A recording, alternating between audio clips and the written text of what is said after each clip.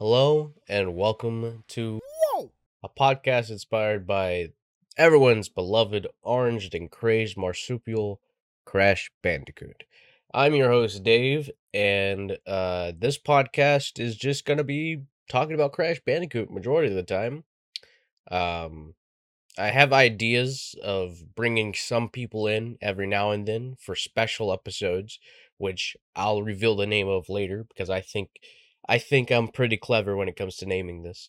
Um, but yeah, so this is just gonna be talking. This podcast is just gonna be me talking about Crash Bandicoot, how I got into it. For this first episode is gonna be about how I got into it, my favorite Crash game, and the thoughts on the franchise as it is right now. And I don't know, maybe people will find this interesting, maybe people won't, but I've wanted to do a podcast for quite some time. I love doing podcasts. I've been on the Bandicast. Me and Writers DX has Mid-Bite Discourse. I've been on quite a few podcasts. I've tried to host my own podcast every now and then, but this one's starting fresh. This is a solo podcast with, some special guests every now and then. We'll find out a way to make this interesting. But yeah, so let's go ahead and get into how did I get into Crash Bandicoot? Now, this is a question that I've answered a multitude of times. And I love answering this question just simply because I don't feel like I ever get asked it enough or at all. I mean, obviously, whenever I'm making friends in the Crash community or whenever I'm streaming in the Crash community, and someone new pops in, they're like, yo, how'd you get into Crash Bandicoot? And I just find it such a unique and interesting story. It's not as interesting as you would think it would be, because I know a lot of people share the same kind of maybe introduction to Crash Bandicoot. But I think it's pretty interesting. So I didn't get into Crash Bandicoot until I was like around the age of like 6 or 7. So this would be like 2005, 2006, kind of in that area of years, of time, whatever you want to you want to you want to the era of where I got into Crash Bandicoot. It was quite some time ago. So yeah, between 2004, 2006 to 2007, I would say is the time frame of when I got my first Crash Bandicoot game. And it just was by complete chance. I was sitting at home. I was playing, I think, Sonic. And then my dad got home from work, and he came up to me. He's like, "I got this for you." And I looked at it. It was a case for Crash Bandicoot Warped, or Crash Bandicoot 3 Warped. Um, and I was like, what's this? And he's like, I don't know. It looks like Sonic. I know you like Sonic. Uh, it looks like Sonic, so maybe you'll like it. That's basically the general consensus. Um, and I mean, it was interesting because at the time, while I was into video games and my parents knew I was into video games, they didn't really know what to get me. Especially since it was around that time that I was actually starting to get more into video games. Um, and they only knew that I like Sonic and that I like licensed video games. And so I guess my dad just went to this pawn shop or this retro store, not even a retro store, but maybe a gaming store in the area, because I'm sure game stores still sold PS1 games sort of in that era. And he stumbled across Crash Bandicoot 3 Warped and thought that I would like it, and then he bought it for me. So, shout outs to you, Pops, for giving me my first Crash Bandicoot game.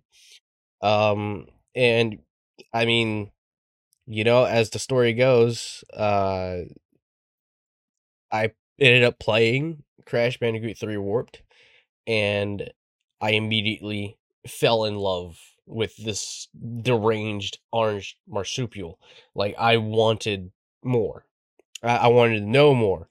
And I remember playing through it from beginning to end and just thinking like, wow. Like this is my first time stepping out of like the comfort zone of Sonic, SpongeBob Battle for Bikini Bob, SpongeBob Revenge of the Flying Dutchman. This is my first time stepping out of that barrier that I felt like I was limited to, and experiencing a completely like new and original thing, and I just I loved every second of it. And I mean, I know that I sound kind of hypocritical for saying this, but like I really do, or more so biased for saying this, but I do believe that after playing that, I couldn't look at Sonic the same way anymore. There's just something unique about the gameplay loop with Crash Bandicoot where it's challenging. It can be frustrating sometimes, but it's not frustrating to the point where it makes you want to quit the game, because Crash has like this unique thing about him where it's just like it's like, yeah, sure, you can get frustrated at this one thing and you get frustrated at another thing, but when you go back and play it again, you're not as frustrated as you were before, because it's Crash. You freaking love this guy. You love breaking the crates, you love spinning the enemies into the crates. It's very satisfying. Crate collecting is very, very satisfying in Crash Bandicoot, especially collecting the Wumpa and hearing that little like whatever sound they make. Um, it was it was fascinating. Um, so yes, my first Crash Bandicoot game was Warped, and that's how I initially got into Crash Bandicoot. It was just my dad taking a chance with a random game that he thought looked like Sonic and thought that I would like it because it looked like Sonic. It was kind of similar concept, anthropomorphic character fights evil scientist that's trying to take over the world. That's basically the basis of Sonic the Hedgehog. And what as years go by and I start looking more into the development of Crash Bandicoot because I've grown to love this franchise so much. Um, in development, they had that joke that it was Sonic's ass game because the camera was always pointed behind Crash Bandicoot, and the best way they could describe it to people was if you took the camera and put it behind Sonic, and the entire time you were looking at Sonic from behind, you'd be looking at his butt. So that was pretty funny. So moving on to favorite Crash Bandicoot game, because this is also another question that feels common that I'm asked a lot, and just might as well go ahead and share.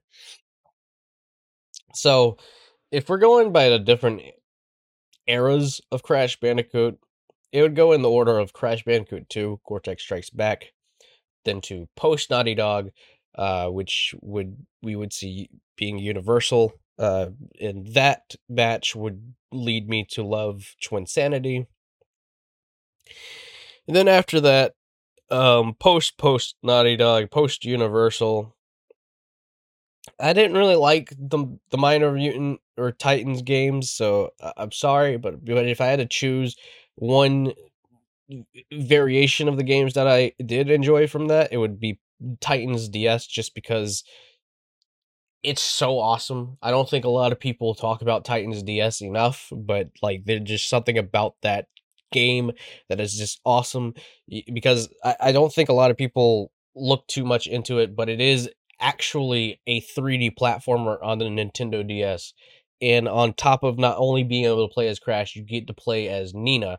And it really gave me those like Sonic Adventure 2 kind of vibes where you get to choose, or you get to play between the villain and the hero. And I thought that was the coolest thing ever. So if I had to choose my favorite game from there, it'd definitely be Titans DS. um, and then where we're at now with Toys for Bob, uh and the Vicarious Visions games, I would say Crash Bandicoot 4 for sure. I mean, I really do love Rumble. Don't get me wrong. Rumble's great. I play that game back to back to back to back every single time I get a chance to. Um, but yeah, no, it's great. It's great. But if we're talking about of all time, that's a hard one. That's a real hard one because Crash Bandicoot 2 Cortex Strikes Back and Crash Bandicoot 4 It's About Time kind of go hand in hand for me personally. I know a lot of people don't really like Crash Bandicoot 4 It's About Time because of the difficulty spike. There are some parts that it feels unnecessarily difficult, but Crash Bandicoot 2 Cortex Strikes Back, I almost said it's Cortex About Time. um it's just that game shows that the developers knew, Naughty Dog knew what Crash was supposed to be, and they finally figured out a gameplay loop that works well. Because if you look at Crash Bandicoot, the first one, and this is a fact, and I want you to, if you've made it this far into this episode of the podcast, I want you to find someone in your friends list or just a random person. I want you to ask them if they've ever played Crash Bandicoot and if they liked it, or, if they've ever played a game outside of the first Crash Bandicoot. Be more specific about that. And if they say they played Crash Bandicoot and they haven't played a game since the first Crash Bandicoot, the general consensus is that I think and I believe that a lot of people play the very first Crash Bandicoot game and they think that, oh, this is what the rest of the Crash Bandicoot games are like, aside from Crash Team Racing. And then they never just, they just never play the rest of the franchise. And I've had that happen like a total of like maybe 3 times where I've expressed my likeness for Crash Bandicoot, and people were like, "Oh yeah, I love Crash Bandicoot. I played the first game, and then like I just stopped because it was too hard, and I didn't want to continue the rest of the series." And I just feel like that's like the most common thing for people. I don't think they continue playing Crash Bandicoot because they heavily believe that the rest of the games are exactly like the first game. But Crash Bandicoot 2, where it's about Cortex again. Crash Bandicoot Tour. Why am I saying Tour? Crash Bandicoot 2 Cortex Strikes Back is just an insane, pun intended, an insane step up from Crash Bandicoot 1. Because not only was it done a year later after Crash Bandicoot, but like it's like a completely different game compared to the first one. The first one's very limited in what they could do. So it's just, hold forward, press jump, spin boxes, all that kind of stuff. But then they came out with Cortex Strikes Back, and you got a slide button, you got a belly flop. The graphics look 10 times better than what it did in the first one. You have like bosses that actually try to do something. You have really good level design. It's so much more advanced than the first one, and it's crazy to see how like quickly it evolved into something even more fun.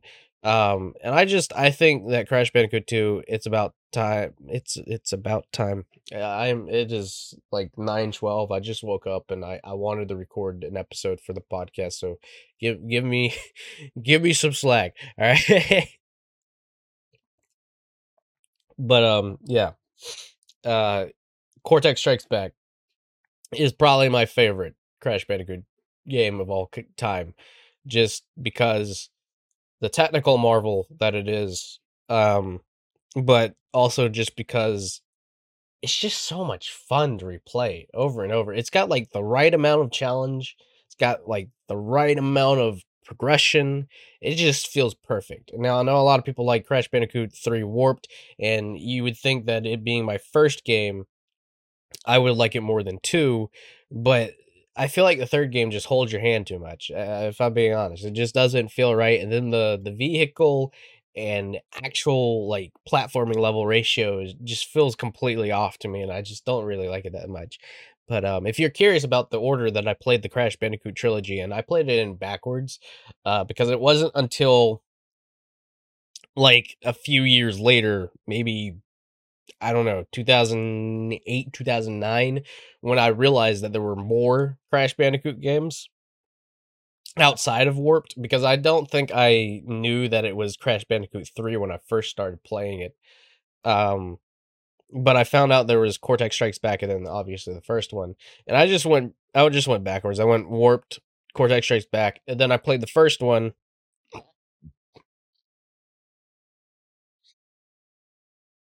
And then that's when I was like, oh. I mean, obviously my opinion on the first one has changed quite a lot since then, but back then I did not like the first Crash Bandicoot that much. Um, but yeah, no.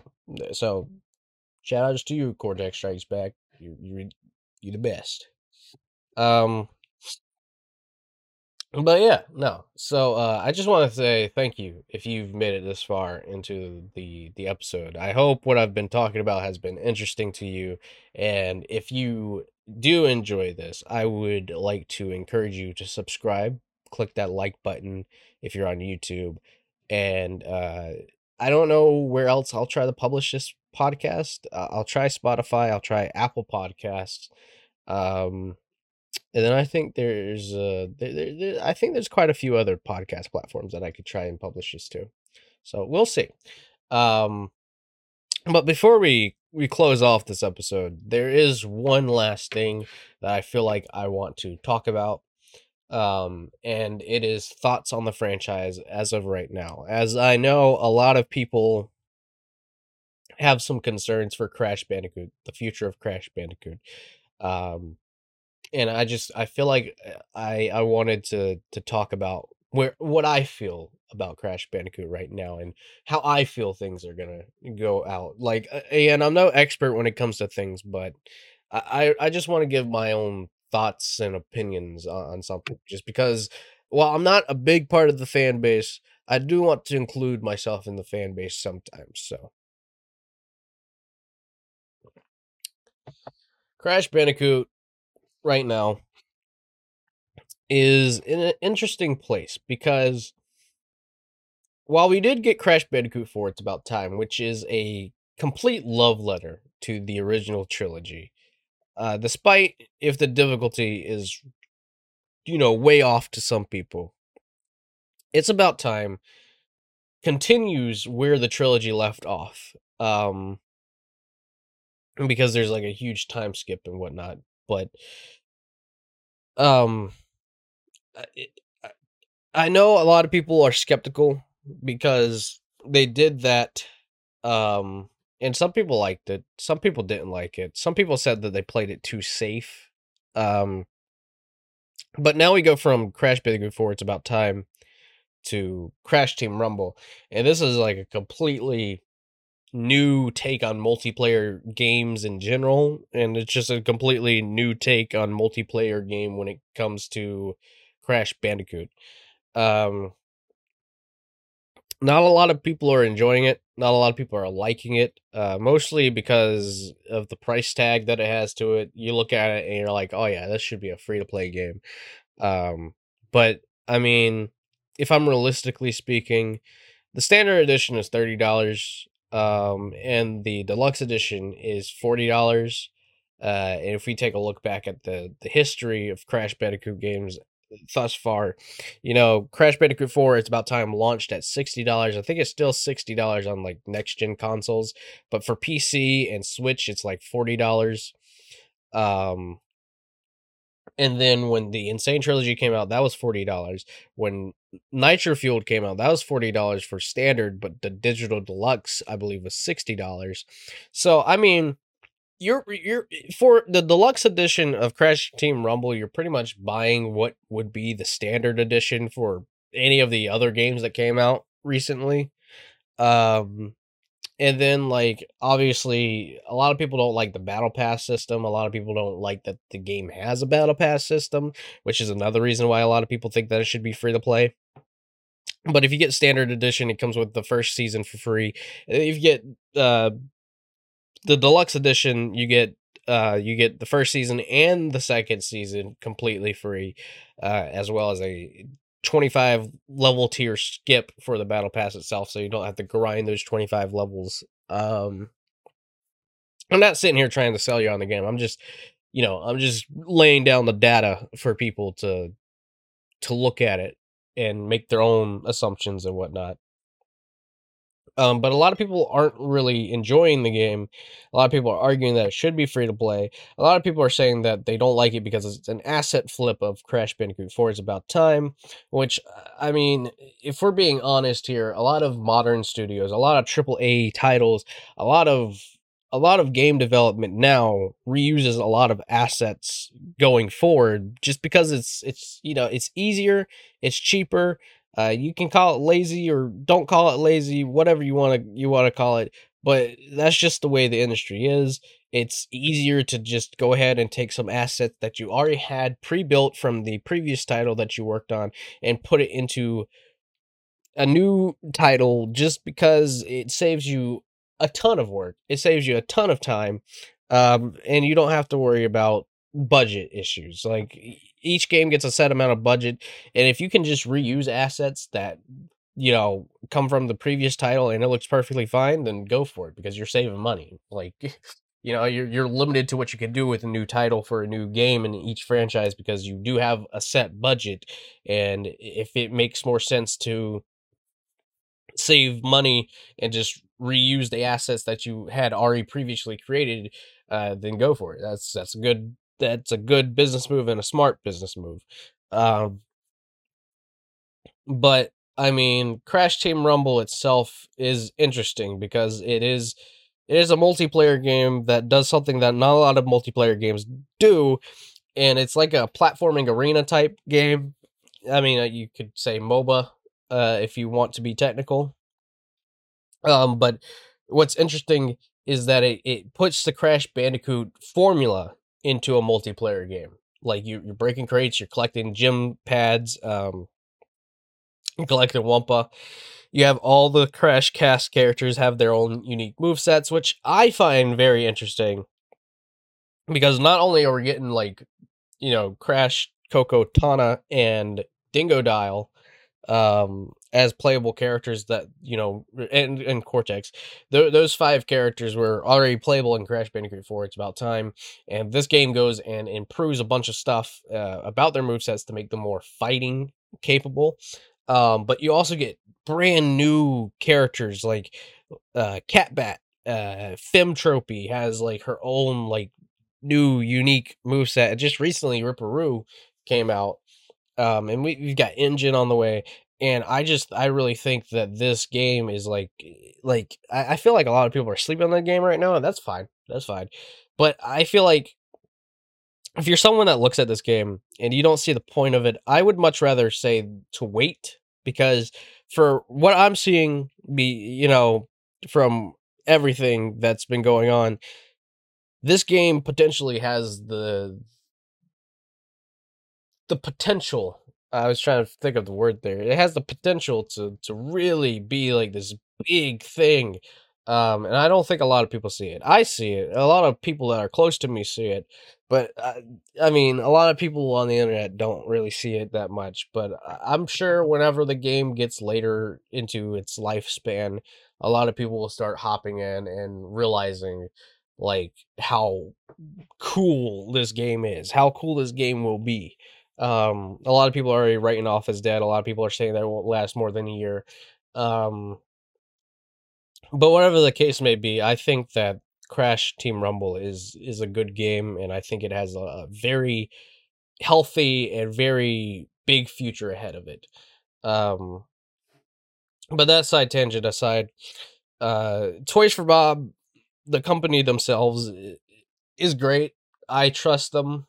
I know they trust us. And they know what the fan base wants. Even though it may not seem like they know. I can tell that they know. They're being open. They're being transparent. They're being very communicative with the fan base. Releasing dev diaries. They're releasing Rumble tips every Tuesday on Twitter and other social media. They're trying to be in constant contact with the fan base, even though there may be some hiccups here and there. Like, for example, when the Ripperoo early access event happened, they didn't really state all the details for that event, and that kind of upset a lot of people. But Toys for Bob, they're trying. I can tell that they're trying, and I respect that they're trying. But the next big thing is the big scare that I've been seeing going around. And it's, I mean, if it happens, it happens, I guess. But it wouldn't make sense. Like, there's nothing about what people are pretty much doomsaying to happen. Like, it just doesn't make sense. So, if you've been following the gaming news recently, history has been made. Um, and I mean, like, this is actual video game history in the making. Microsoft has won the right to buy Activision. Now they're currently waiting to acquire Activision because they're waiting for the UK CMA to go through and approve it on like a negotiation that they can both come to terms with and agree with. But Xbox has won the acquisition. Like, they can acquire Activision at any point in time from now to October 18th, and they get all of Activision. But see, what's been going around is, so before the recent contract deal that Xbox gave to Sony for Call of Duty, there was a contract deal that they gave to Sony for Call of Duty that included all the other Activision IPs with it. And this contract or this deal would have ended roughly sometime in 2027. All right. Now, the recent deal that they got with Sony for Call of Duty is this 10-year contract. And you may be thinking, why am I talking about Call of Duty when this is about Crash Bandicoot? I'll circle back around to that in just a minute. But see, the issue with this contract that a lot of people started pointing out is saying that this contract only means that Sony gets only Call of Duty. All the other IPs that Activision has are up to Microsoft, whether or not they're going to be exclusive or not. And a lot of news sites, I'm going to blame a lot of news sites here. I'm not going to name any news sites, but I'm going to blame a lot of news sites, and I'm going to blame a lot of big tubers for putting this kind of like irrational fear spin on things. Because a lot of people are looking at this, and the headline's going, Xbox could make Crash Bandicoot and Spyro and all these other IPs console exclusive. Xbox could.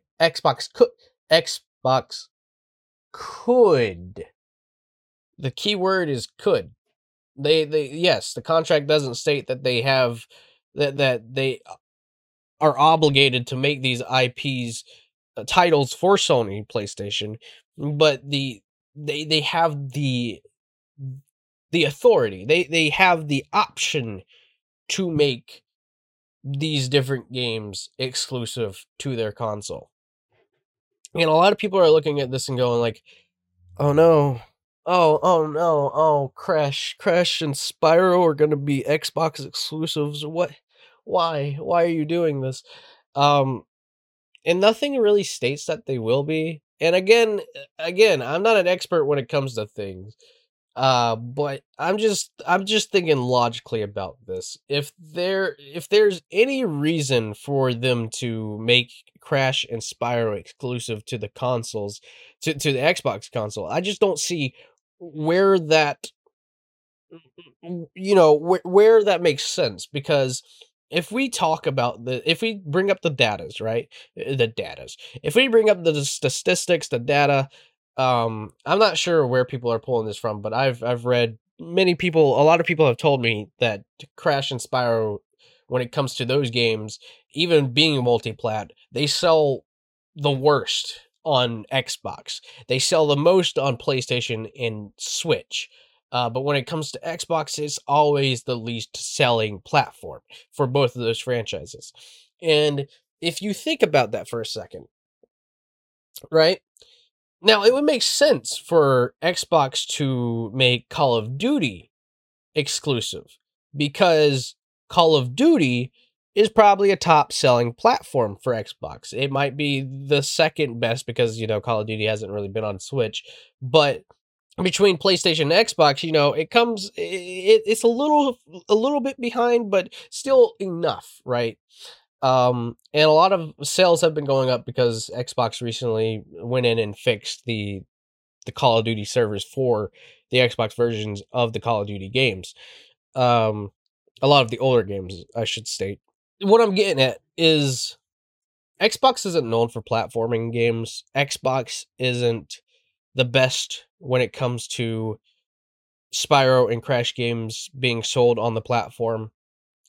I think personally, from a business standpoint, it just doesn't make sense to make a game like Crash Bandicoot or Spyro the Dragon exclusive to your platform if they are the worst selling on your platform compared to the other two platforms that you publish the games to. That's just my 2 cents on it. Like, it just doesn't make sense. Now, if this does happen, then, I was wrong. Oh well. I'll admit that I was wrong. But just looking at it logically and realistically, it doesn't make sense. The only thing that could potentially be exclusive to Crash and Spyro on Xbox are like the cosmetics. Like, for example, how Crash Bandicoot 4 It's About Time got those exclusive PlayStation skins for both Crash and Coco, as well as Crash Bandicoot, as well as Crash Team Racing Nitro Fueled, where they got the exclusive classic course and the exclusive classic skins with the exclusive classic kart skins as well. So I genuinely think that the series for Crash Bandicoot is in a great space. It's probably in the best space that it's been in a long time, and that's just my opinion on things, how I'm looking at things, because Toys for Bob is taking the necessary steps to evolve the series, to try new things with the series, and step out of the comfort zone. They know that they're stepping out of the comfort zone for Crash Bandicoot fans when it comes to making new games. And I'm very excited to see what this future for Crash Bandicoot entails, whether it be new characters, another spin-off title, whatever. I'm all for it, and Toys for Bob has my full support for this. But yeah, so that little rant aside, I think I'll call it there. That's been the first episode of Whoa! Let me know what you guys thought of it in the comments below, I guess. And then I don't know what I'll do for the next one. We'll figure that out as we go. But until next time, thank you guys so much for listening, and I hope you have a wump-tastic time. Yeah, we'll end on that.